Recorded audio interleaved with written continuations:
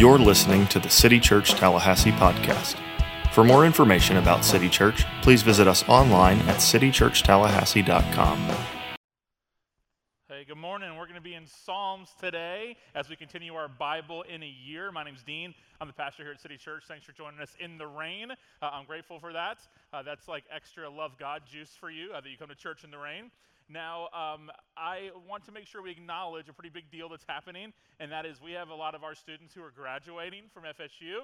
If that's maybe this week, this weekend, next couple days, I'm not sure the schedule all works. If you're graduating, will you stand up and be recognized? We're grateful for all you've done here at City Church and how you've been a part of this. Awesome. Congratulations to all of you. Also, welcome to the families who are here to celebrate graduation. Also, baptism this morning. So awesome to see Elijah get baptized out in the hallway afterwards. You can probably hear me. I'm so excited. He said, I just can't stop smiling. And I said, man, that's what it's all about. And he said that he believed that this was more important than any game he'll ever play in, anything that he'll ever do outside of this. And that's true for all of us, that our relationship with Christ, our commitment to Jesus is Lord, following him, that's the most important thing possibly about us, for all of us. If you've never been baptized before, I would love for you to make that profession public. It doesn't make you a Christian or anything like that, but it allows you to follow the scriptures in obedience and make your profession of faith known before your church. And it's also a symbolism of your new life in Christ. Just an awesome thing. So I'm going to pray for us, and then we will jump into the book of Psalms as we're doing the Bible in a year, doing overview books of every book of the Bible between now and the end of 2021. Let's pray together. Father, we are thankful for your word that you've given to us. What an act of grace it is that we have the scriptures. So we ask that we be found faithful and be good stewards of that reality, that we have the words of our God.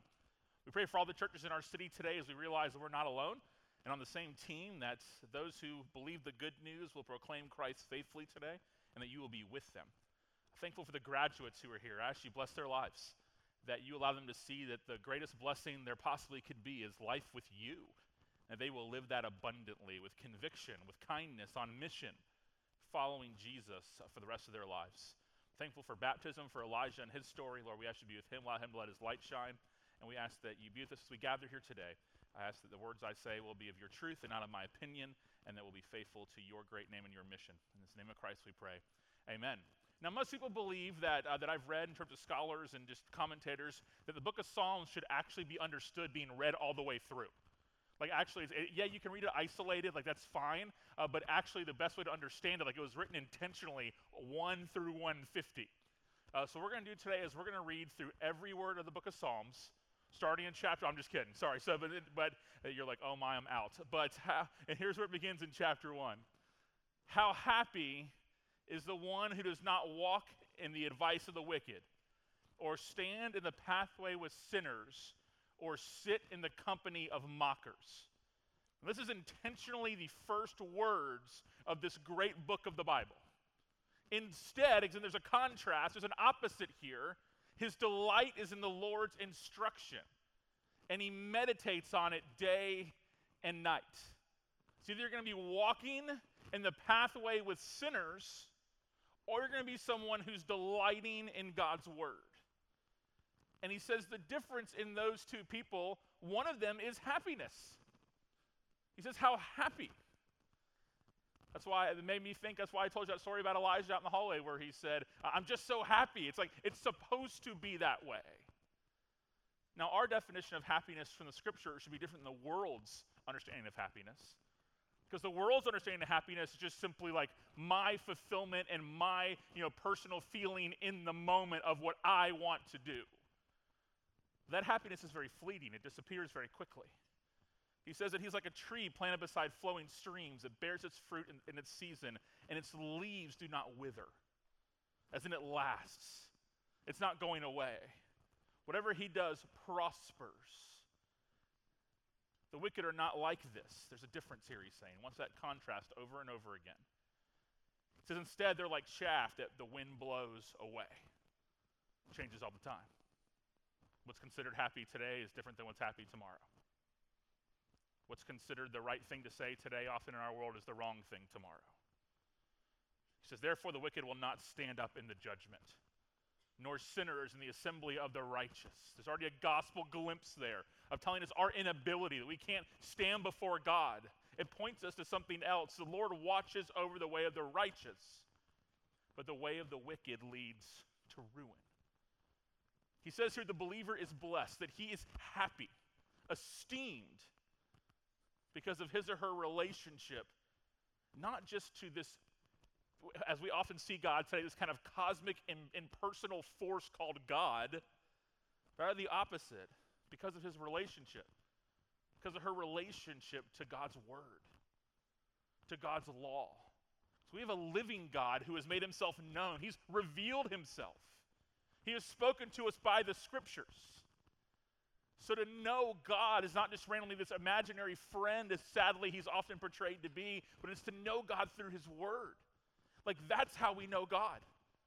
The way we intimately know God and understand God and walk with God is based on the scriptures. So the Old Testament believers, when this was written, would pore over the scriptures to learn more about God, to learn God's character. They would learn of him through his mighty works of redemption, how he had led the people out of Egypt, how he had parted the Red Sea, how he'd kept his promise to his people that he would liberate them and make them his own.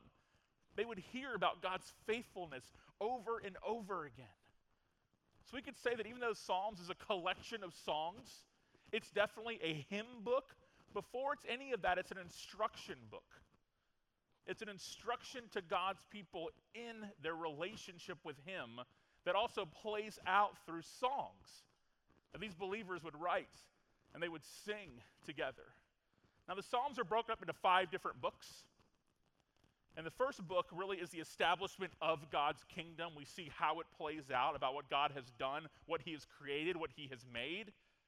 In the second book, we see really these ideas of pointing to a Messiah, of pointing to a deliverer. We see how the covenant of David that transfers to Solomon gives us the hope of the Messiah that is to come to liberate God's people, to answer how they actually can stand before the righteous one.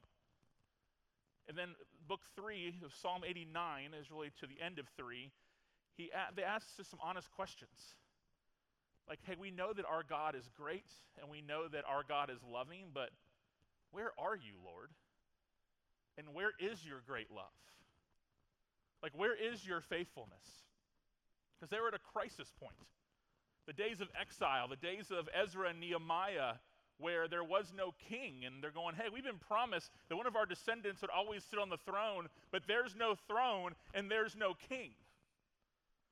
So they ask this question, how long, Lord? Like, will you hide forever? Like, we're seeing the judgment of our sin all around us. Will your anger keep burning like fire? Like, is that our future? We've been told forever that you have a plan for us and that you have a promise you've given us and that we're your people, but how does that play out? Verse 49, Lord, where are the former acts of your faithful love that you swore to David in your faithfulness? Remember, Lord, the ridicule against your servants. And in my heart I carry abuse from all the peoples, how your enemies have ridiculed, Lord. How they have ridiculed every step of your anointed. Rather than flourishing as your people, we're being mocked as your people. Now it's because of their great sin that God warned them about and gave them chances about over and over, but they're going, but where is this? And in chapters 4 and 5, or in books 4 and 5, we'll see how to live in the absence of a messianic king. How to live in that reality. See, faith, they're going, well, faith, in book 4, they're saying, okay, well, faith says one thing, but our lived experience says something else. So in that case, how do you live? And the answer that's given over and over again is by faith. And not blind faith. Faith in the certain promises of God. So you'll see over and over in this book that you're going to see these words about the Lord reigning. You'll see the Lord reigns over and over again, and calling us to live out the scriptures, not to live out our circumstances. And to take the scriptures and the reality of who God is and what he's done for us, and to actually play out those promises and all the things that are happening all around us. And it's the same thing as us. Like, we haven't seen Jesus lately. I don't know about you. I've never actually seen him before. We gathered at the Civic Center 2 weeks ago to celebrate the fact that Jesus rose from the grave, but I didn't actually see that myself. Many did, thankfully. Over 500 at one time. It changed the course of history. that caused people who once doubted to then be willing to die martyrs' deaths for their faith. But we physically don't see Jesus right now, so what does that mean for us? It means we walk in faith knowing that the rest of it is going to play out, that God does keep his promises. Since he has kept his promises for generations and generations, that we can trust him that one day he will return and make all things new. That everything he promised us will come true. That those who are his bride will get a chance for all eternity to worship him and be with him, reversing the curse once and for all. Book 5 itself really gives us kind of the faith that has to have the rubber meets the road. Like, what does it mean to actually live out your faith, to live your life proclaiming that Jesus really is Lord, that the confession of your baptism really is the reality of your life? And if you could say kind of the heartbeat of the book, the center of the book, if there was like, we're the capital city, if there's like a capital of the book of Psalms, like a capital city would be Psalm 119. A significant book for all believers, very, very long chapter of the Bible. Absolutely worth your time to sit down and read through it. And here's what he says: open my eyes so that I may contemplate wondrous things from your instruction. I'm a resident alien on earth, as in my loyalties aren't from here. So don't hide your commandments from me. Like, that's his answer. I'm living in a world that's not my own. God, please give me your word. That's what I need. Teach me, Lord, the meaning of your statutes, and I will always keep them. Help me understand your instruction, and I will obey it and follow it with all my heart.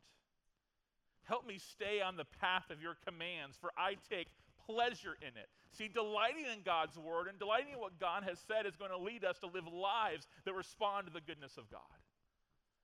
And yes, we fail in those attempts.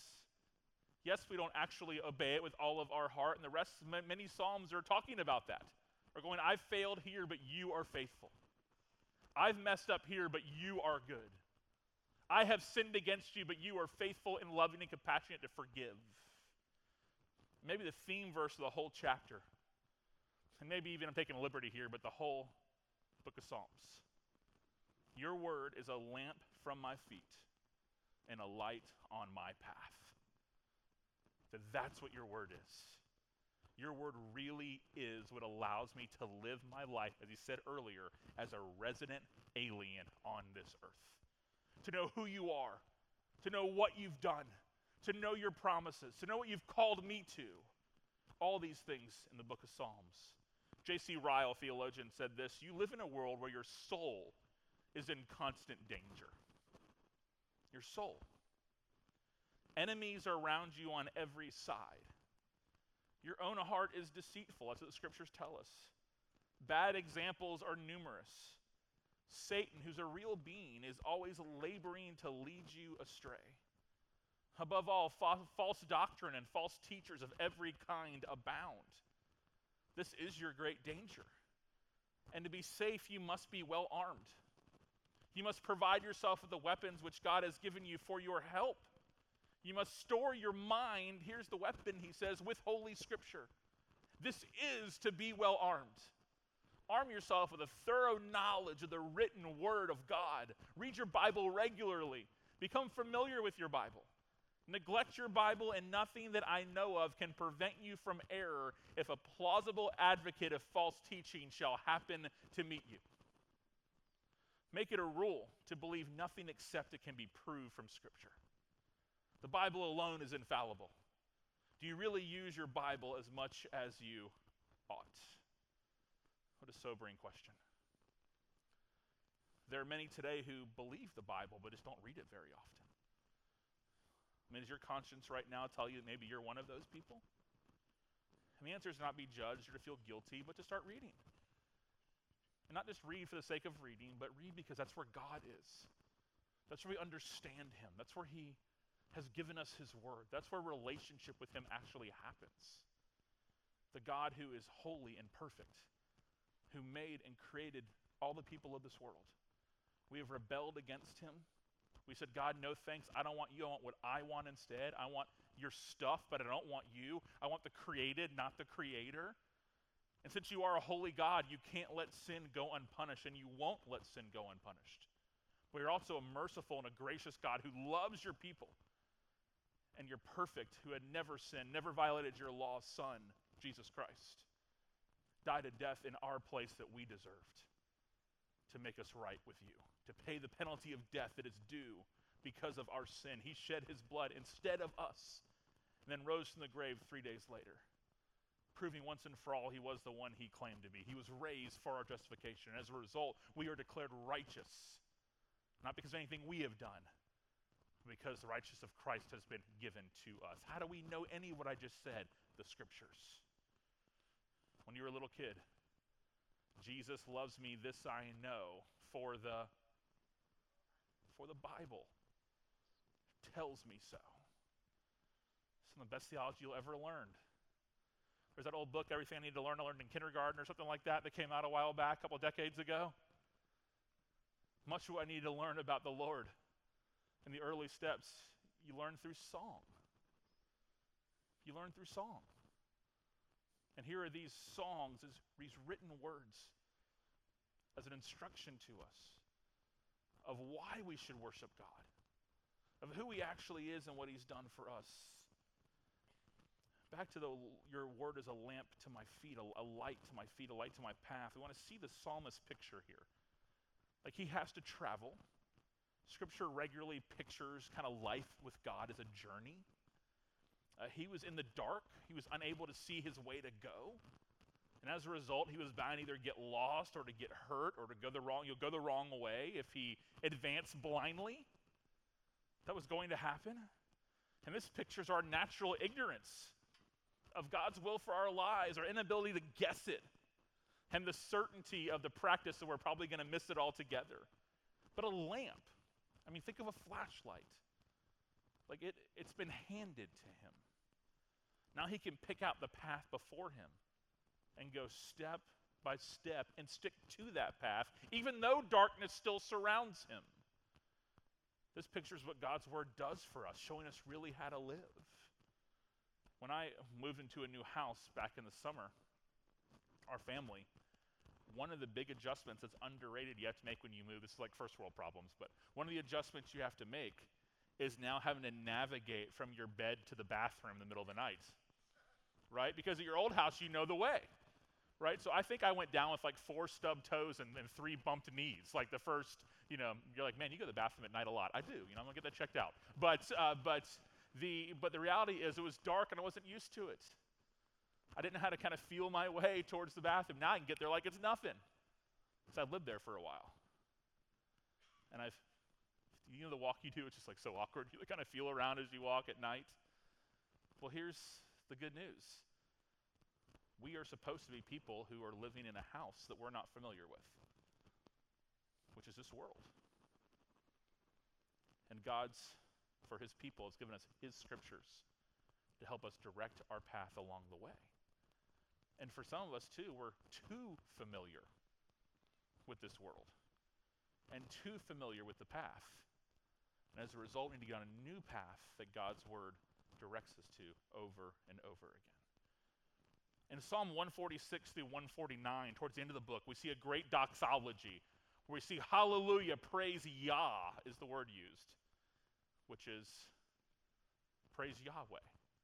Hallelujah means praise God, praise Yahweh. And then in Psalm 150, the final chapter of the book, we see 13 times the different usage of the understanding to praise the Lord. That's the conclusion of the book. 13 different usages, either hallelujah or just simply praise the Lord, because that's the conclusion. Like that's the summary of everything that this book is going to talk about. It points us towards the praise of God for who he is and what he's done. So in Psalms, we're going to see things like petition to God, praise to God, laments, like a crying out and really displeasure and mourning. We're going to see songs of praise. See, the psalmist articulates both the difficulties of living in a very fallen world, but also the eternal truths and the joy of God's character. So we see really a dominant prayer in the Psalms are prayers of distress, where things just aren't going well and they cry out to God rather than run from him. And lots of the Psalms are really concluded after that happens by statements and confidence in the God who alone can save, and the God who alone is faithful. So you see this distress and this crying out and hurt, then it resolves itself over and over again in the goodness and remembrance of who God is. Tim Keller, pastor in New York, wrote this: there are other prayers in the Bible, but no other place where you have an entire course of theology in prayer form, and no other place where you have every possible heart condition represented, along with the way to process that situation before God. There's really kind of three main types of psalms. The first one I'm just going to call hymns. Just hymns. Like life is going awesome in the hymns. Like, yay, God, thank you for who you are. Thank you for what you're doing. Like, life is great. It's just like, praise God. Like praise him. Look at the mountains. Praise God. Look at the oceans. Praise God. Look at how you've delivered a people for yourself. Praise God. Then we get to areas of darkness. The second kinds that are called laments. And the context here is, how long, Lord? Like, how long is this going to happen? Not only how long, but why, Lord? Why is this happening to me? Why is this happening to us? Why is this happening to our family? Like, where are you? How long, why, and where? The third one are Psalms of Thanksgiving, which are things that he's done in our personal history, and we'll get to that one in a minute, kind of personal testimony. But the reality is that a lot of us have had to live the Psalms. We say regularly that the Bible is ultimately about God, not about us. And that's very true. It's God's story more than it's our story. But that doesn't mean it isn't about us at all. I mean, much of the Psalms, we could say, they're ultimately about God, be not mistaken, but they're majorly about us. And they're majorly for us and our story. Some of you had to live this out. I mean, how many of you have ever had to agree with this from Psalm 88, verse 18? Darkness is my only friend. That's Psalm 88. Darkness is my only friend. How many of you have been able to have had to, when you read those words, go, man, I've been there? If it's cancer, maybe your parents' divorce, maybe betrayal, a miscarriage, failed plans. We just go on and on. Early death, depression, anxiety that you can't even figure how to bear it. Darkness seems to be your only friend. The only thing you can relate to in that moment. John Calvin wrote that one can study the depths of the human soul in the Psalms. Why? Because the authors bear it out over and over again. But here's the good news for us, and when it is about us. Ellie Holcomb, who's a great singer-songwriter, she wrote, "Come as you are to a really good God and remind your soul of how good he is." Now that can be hard to do when you're in darkness, and darkness is your only friend. But the Psalms aren't apologizing or denying the reality that trouble is normal, that darkness is possible. But it also shows us that reverses are likely. And that the ordinary things of life where we do see God work and do see God move, they're to be celebrated. They're to be rejoiced in. Now the ultimate reversal of all of our darkness will come once and for all when Jesus returns. We're not told that all things are going to get better instantly. They will one day be better instantly when Christ returns, but in the meantime, we know that God is working things together for the good of those who love him, as Josh Revis talked about in his fantastic sermon from Job last week. Hard to understand, hard to grasp, and the Psalms aren't afraid to acknowledge that. They're not afraid to admit that. They're not pretending that everything is okay. But they also show us that the ultimate reversal here on this earth before Christ returns is understanding that life with God never came with the promise of ease or perfection or utopia. But it is a life that can be happy if we're in his word and if we actually are delighting in that, because then we begin to understand the greatest blessing of God is actually God himself. But that can happen in the midst of tears, in the midst of darkness. And God doesn't just leave us there. He doesn't leave us to fend for ourselves. He gives us himself. He gives us his word. He gives us our church and people to walk with us during these darkest times. The third psalm is one of thanksgiving. Thanksgiving is, what has he done in my personal history? Like the hymns are like kind of big picture, all is great, yay God. The thanksgiving psalms are, God, thank you for delivering me. Like, yes, we're corporate, yes, we're a people, but God, you saved my soul. Like you led me to you. Like you are my shepherd, and I rejoice in that.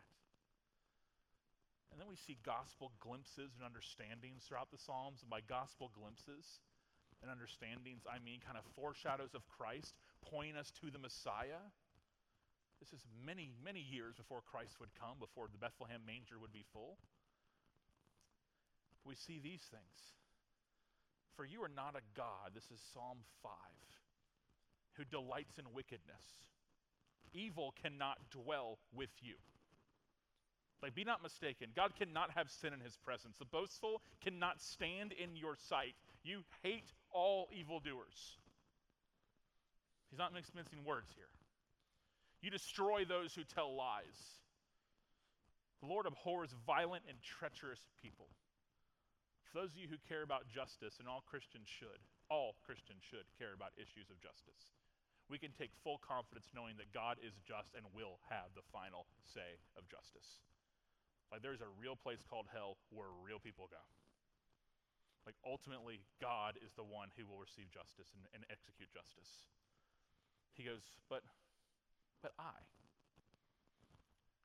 enter your house by the abundance of your faithful love.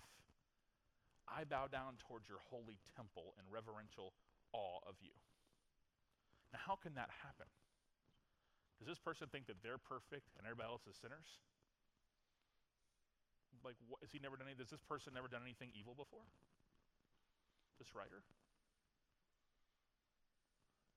How can you make this claim? Well, this person is pointing towards the reality of a righteousness that must come from God.